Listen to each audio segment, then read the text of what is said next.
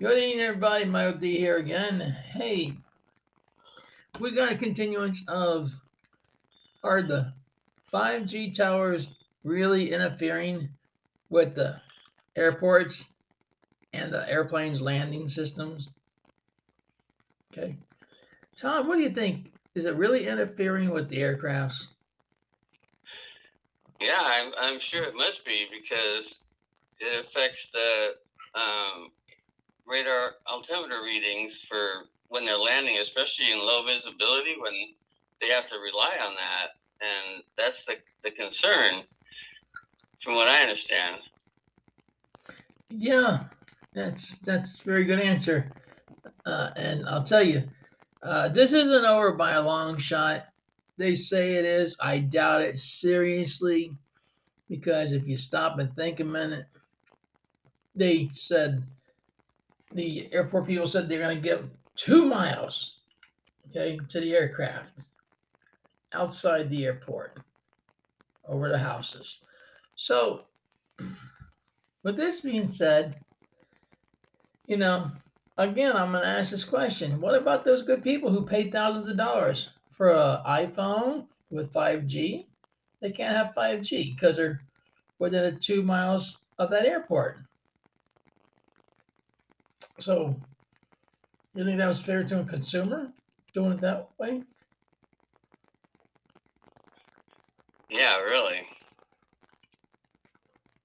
So, I mean, I don't think it would be fair if I spent $1,000 on a new phone with 5G. I expect to get, uh, 5G. Now, when some schmuck comes along and says, "Oh, sorry, we can't do that because you're in the 2 mile radius from the airport," you know, that would just suck. I'll tell you that. But no, I don't see this thing being solved anytime soon. I'm telling you, Scott, this is going to end up in the courts. It really will. What are your thoughts on that? Well, I think it all resolves around revolves around the fact that the Federal Communications Commission auctioned off the C-band spectrum that the wireless companies, they're mainly mentioning Verizon and AT&T, are using for the 5G networks, and it cost them $81 billion. And I think that's the main thing that, why the wireless companies are saying, oh, don't worry about it. And, the airline FCC and FAA are all saying, wait a minute, we got to be careful here. This could be a problem. And they're kind of in a stalemate because they don't want to lose their money. They want to get their money back, and they don't care about Fairlines crash. Exactly. They don't care. Although AT&T and Verizon have agreed to temporarily delay the 5G uh, deployment, you know, through major Yeah. airports. But how can they go ahead and temporarily delay something when sooner or later they're going to have to let the 5G out? And it's going to interfere with the jets again. I don't see neither Yeah, neither company is going to spend millions of dollars to adjust this. I know. And they have uh, the FAA said in its own statement that they cleared more airplanes to fly safer near 5G towers, but flights at some airports may still be affected. And even with those kind of approvals, flights to some I'm sorry, I lost my place.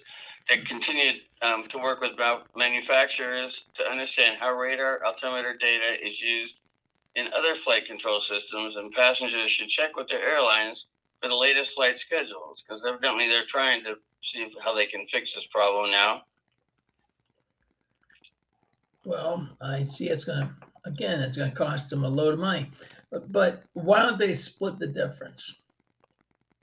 You know, Yeah, why don't they just say the airport will pay half of what it's going to cost to get the 5G where it doesn't interfere with the airports, and all the other major cell phone businesses chip in the other half. Yeah, No, that's but for sure. that would make more sense than anything else. But the question is, will they do it? That's for sure. I'll tell you. It's like a pig in a poke. So Yeah. you don't know what they're going to do from one minute to the next. Yeah, and this has been going on for a while, as we mentioned last night, and this issue about the 5G rollout never really was fully resolved, and that's how we got to this week. And with airlines scrambling to rebook and cancel flights, and then AT&T, which owns the CNN parent company Warner Media, and Verizon made an 11th hour pledge to delay the 5G deployment around some airports. And a White House official told CNN on Tuesday that the administration is talking with the FAA and the FCC, wireless carriers, airlines, aircraft equipment manufacturers, et cetera, to find out a solution that still allows the 5G rollout without sacrificing the safety of flights. I don't know if that's possible. I don't know. Yeah. But, the whole thing with 5G is maybe they should have left 4G alone. So, yeah. Instead of messing with 5G. Because it's going to end up costing them a lot in the long run. Yeah. And it's such a vital thing, being part of the altimeter, where they got to see their altitude, especially when they're landing, and if it's low visibility and the pilot has to take over and he has no idea how high he is off the ground, it's like there's no way to land. Well, actually, the computer system lands the aircraft for you on those big jumbo jets. It's a computer system that lands it. The only thing the pilot's doing is applying the brakes and his reverse thrusters. Yeah, after the jet is on the ground, then the pilot is able to steer it. So the majority of the landings are done by the computers. This is interesting. It says here that during a press conference on Wednesday afternoon, President Joe Biden had this to say to reporters, quote, "The issue of whether or not we're dealing with 5G or not, we don't deal with 5G. Oh, my God. The fact is that you had two private enterprises. They have government regulation visibly. And so what I've done is pushed as hard as I can to have 5G folks hold up and abide by what was being requested by the airlines until they could more modernize them over the years," unquote. He said, apparently referring to the altimeters. Oh, man, I'll tell you. So I guess that's what the 6-month thing is they're going to try to fix it in 6 months. Well, I wish them the best of luck. In 6 months? Yeah. Okay. I like that. I like that how he throws a figure out there. He's not even sure about it yet. Yeah. That's how we deal with it. We don't deal with it. There you go. That's spoken like a pro, isn't it? And you know what? They're also saying, why is this happening in the United States and not abroad? Because Europe rolled out 5G without any impact on aviation, standing in stark contrast to the furor going on in the United States. And the distinction lies in some key technical details. So I'm sure they'll figure it out, but it sure is a mess that they, but they got themselves into. They go on and they stated that we're frustrated by the FAA's inability to do what that nearly 40 countries have done.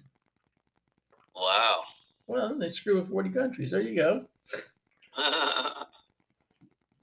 You want to see how long it takes not to land? Yeah, really. As long as it's affecting them, they won't be able to land there either. Yeah. Yeah, so it's all it's doing is just interrupting their aviation systems. You know, Yeah. it's going to happen in a timely manner. I'm sure about that. But what timely manner, we don't know. Don't know how long it's going to take. Could take years. Yeah, it sounds like the FAA could have done more if,